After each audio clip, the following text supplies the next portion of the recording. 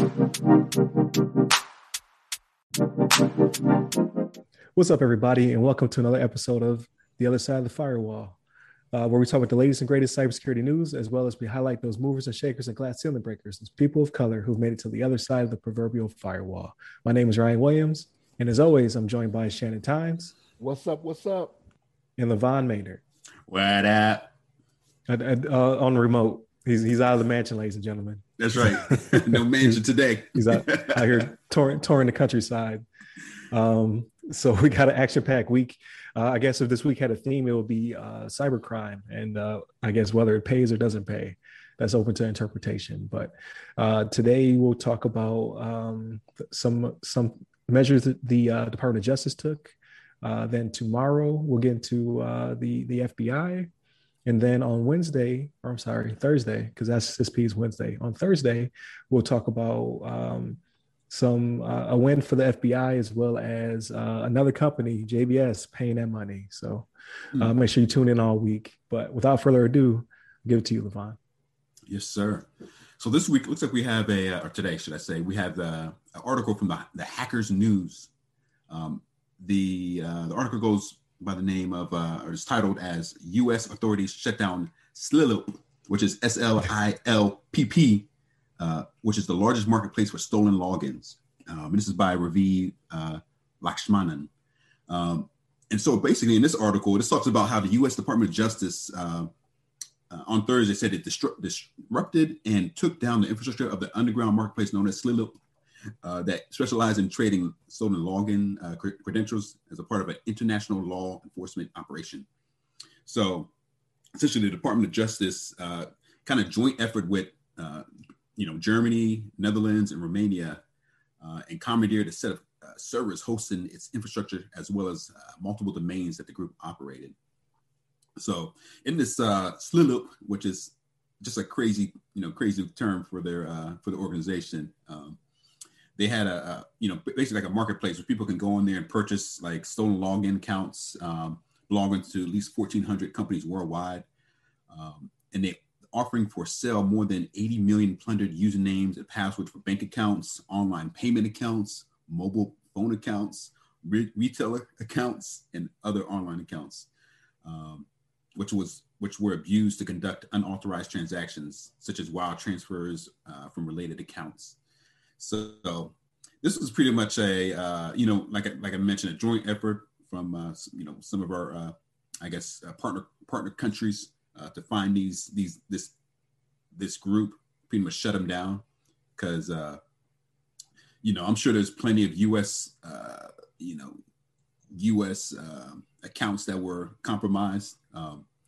We hear about it every day that people lose access to their account, or you hear I know even myself, I had issue with my Netflix account where all of a sudden the password got changed. Like somebody had got access to the account and logged in and changed the password, but we were able to recover because we saw like a notification on our like an email. But a lot of these accounts, a lot of these people maybe have accounts out there they don't monitor, they don't keep track of, and then they end up in this marketplace, and all of a sudden they get sold out to somebody, and somebody starts using them, abusing them, either to take some money out or use it for their own personal gain. If it's something simple like Netflix, I mean, of course I guess they can watch some things for a little bit until they get found out, but it's more important if they get these banking accounts and things of that nature.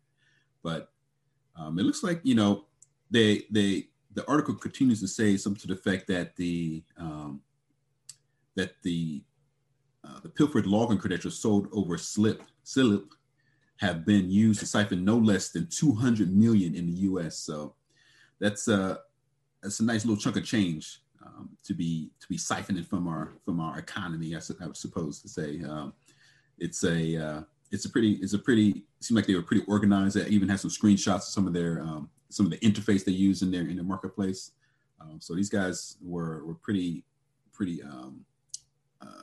organized. They're pretty experienced with stealing these accounts and providing them to other users. But what do you guys think about this? You have some thoughts? Yeah. So, it's definitely a good thing, but we're seeing how aggressive the Department of Justice is starting to get. So I want to say 2 weeks ago, maybe 2 or so weeks ago, we were talking about the FBI just logging into other people's servers, Right. and removing the web shells and what have you. We're kind of like, I don't know about that.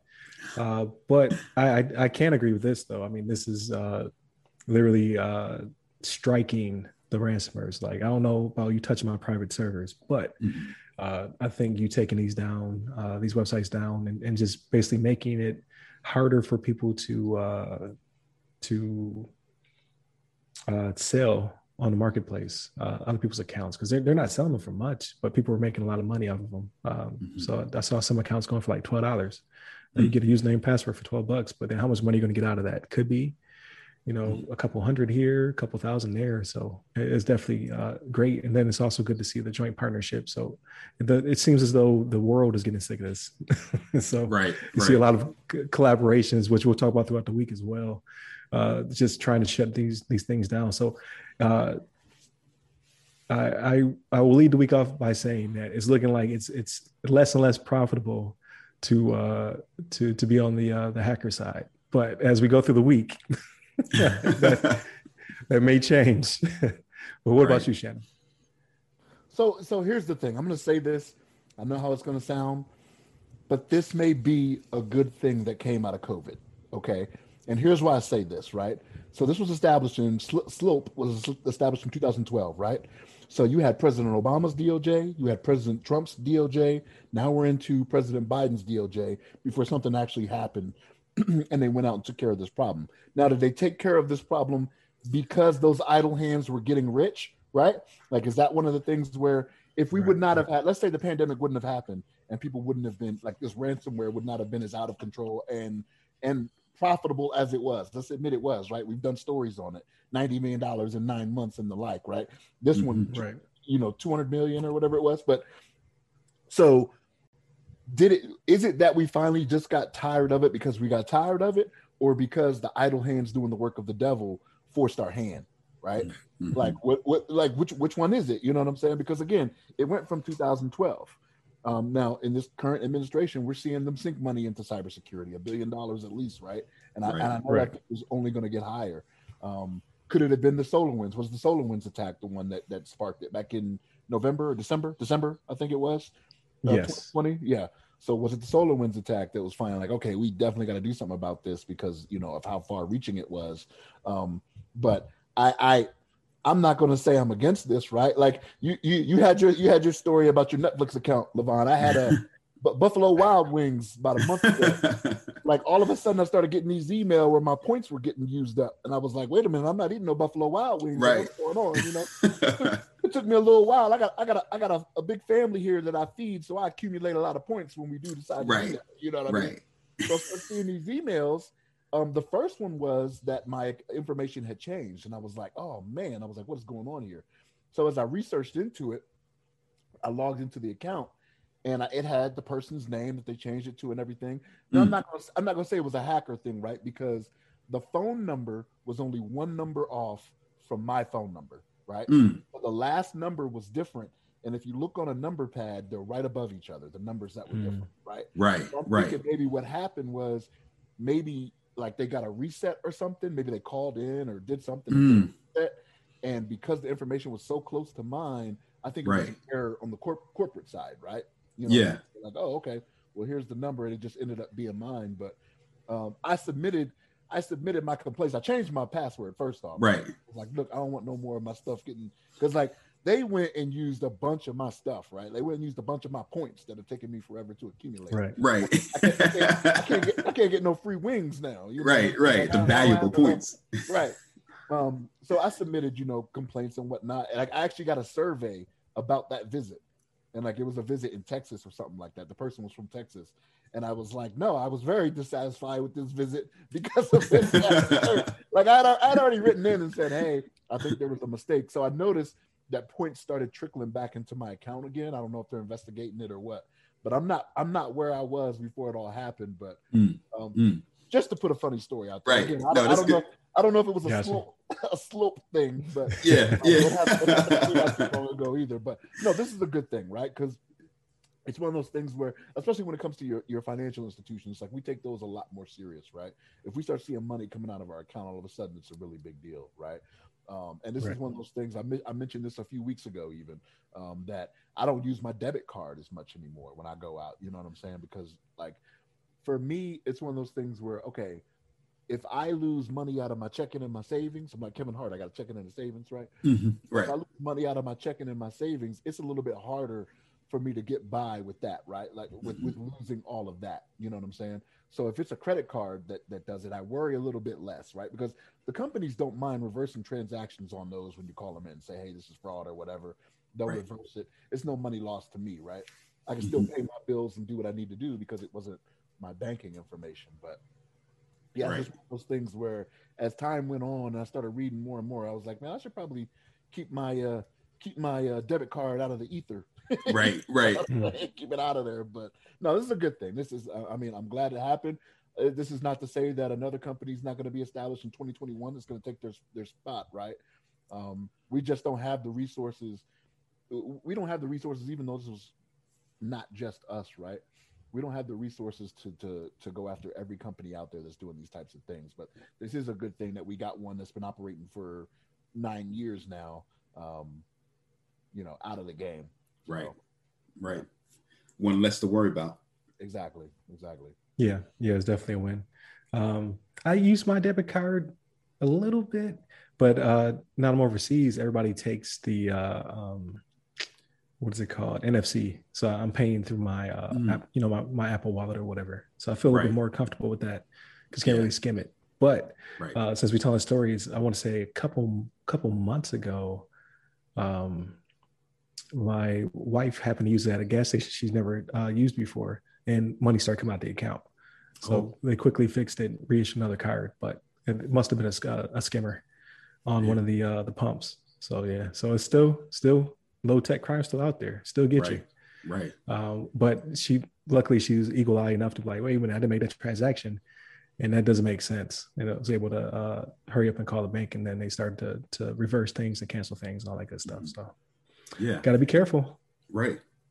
And on that note as well, I recently went to a gas station, thought about it. I mean, I know they've been doing it for a while now, but I noticed on gas station pumps, they have the credit cards, but now they have like indicators that kind of show you that it's the legit credit card reader. They might have like little lights on it that show you that it's actually, okay. Has like a green light and has some like little,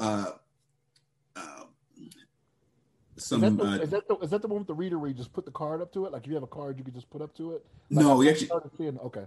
No, you actually still slide it, even though I think they do have those as well. But the ones I was talking about, they actually have it looks almost like all metal. Because I went to like a Wawa while I was here, and I noticed that it was kind of high tech card scanner because actually it'll show you like a little green light and it shows like a lock symbol to kind of show you that it's actually like the legit credit card scanner. And I've seen this before, like over the last year or so, or for a while now. But I think it's becoming a thing where they're trying to make sure that they don't have like kind of janky looking card readers that are just kind of like, like pretty much like the skimmers be using, because they just put like something on top of the card reader that's already there. And so that you swipe it and give you, it gets your credit card information. But now they have like a legit looking like scan, like scanner, swiper, or whatever. And it has like a lock symbol on it. It has like a green indicator that shows you that it's like it's in good status, and some other stuff. So it's kind of like they're trying to help prevent that from happening in the future. I guess some of the gas stations are kind of getting wise. So I guess it depends on which gas station you go to. I'm sure some of the ones that are like less developed or something that are still kind of like the mom and pop shops that they may not have those updated like scanners. But at least the Wawa I went to was pretty legit. So it kind of makes you feel a little bit more comfortable about using your card there. And Wawa's a major chain, you know what I mean? Yeah. So like they're one of the ones that can invest that money into it. But like you said, with the mom and pop places, it's kind of like, you gotta hope it's still good. Right. Those places that still have the gas stations that have the rolling. Yeah. Right. rolling numbers on them, you know what I mean? Yeah. Right. Exactly. You might find one or two of those out in the more rural areas. You know what I mean? Right. Right. Yeah, I gotta try to find it. True. I gotta try to find a picture of it. I'll send you guys if I can get one. But it looks it's pretty legit. It definitely helps you feel better about putting your card in there. and the scanner. Okay. Yeah, definitely. I definitely like to check it out because our Wawa, well, I've been gone for a little bit though. So I might come back home and we got it too. But yeah, it's definitely a good thing. It's going to be a trend for the rest of the week. So please continue to tune in to the show. Tomorrow, we're going to discuss some FBI tactics that are pretty hilarious, unless you're a criminal who got arrested due to it. And then later on in the week, we're going to talk about the pipeline and JBS and just people paying ransoms, and then some are recovered and some are not. So we'll get into that. But stay tuned. Hit us up on the website, www.theothersideofthefirewall.com, where you get to our social media. Like I said, like, share, subscribe, and then you can hit me up personally at RyRy Security Guy. That's RYRY Security Guy on Clubhouse, LinkedIn, Twitter, and TikTok. And you, Levon? Or you can hit me up on the Twitters at Levon Maynard. There it is. Stay safe, stay secure. Take care.